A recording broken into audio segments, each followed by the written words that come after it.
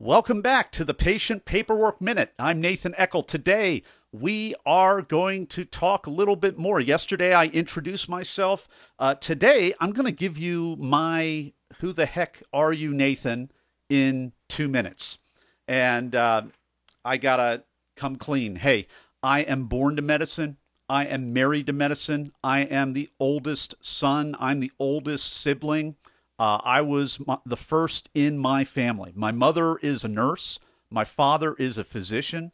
And in 1979, when I was out of diapers, actually, my father opened up his solo rural family medicine clinic. So my father is really the last country doctor in the romantic style of Norman Rockwell or kind of that old Americana piece. My father went on house calls. My father took me on house calls.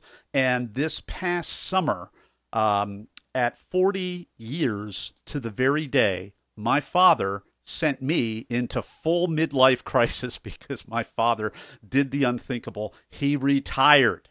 The environment over the last 4 decades, as I was growing up, starting at the age of 4, and then through the decades, I watched my father battle and wrestle on his own terms, taking on medicine on his own terms, but battling. First, it was the HMOs and the large micromanaging hospitals.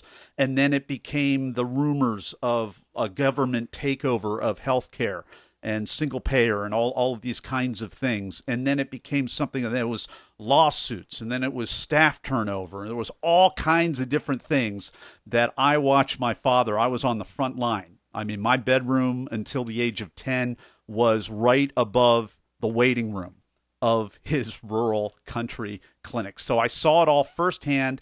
My father finished the race. He closed up his practice. I don't even know, he didn't even know how to close up legally in keeping with all of the micro regulations to shut down his practice and dispose and transfer the records in the right way. That's a little bit about what I witnessed growing up. So when you talk about the physician-patient relationship, that is very important to me because it's not an idea. It's not a dream to me. I actually saw it with hundreds of my father's patients. And what's more, I want to help you get that piece of medicine back. The system is in the way. I want to help you get it back.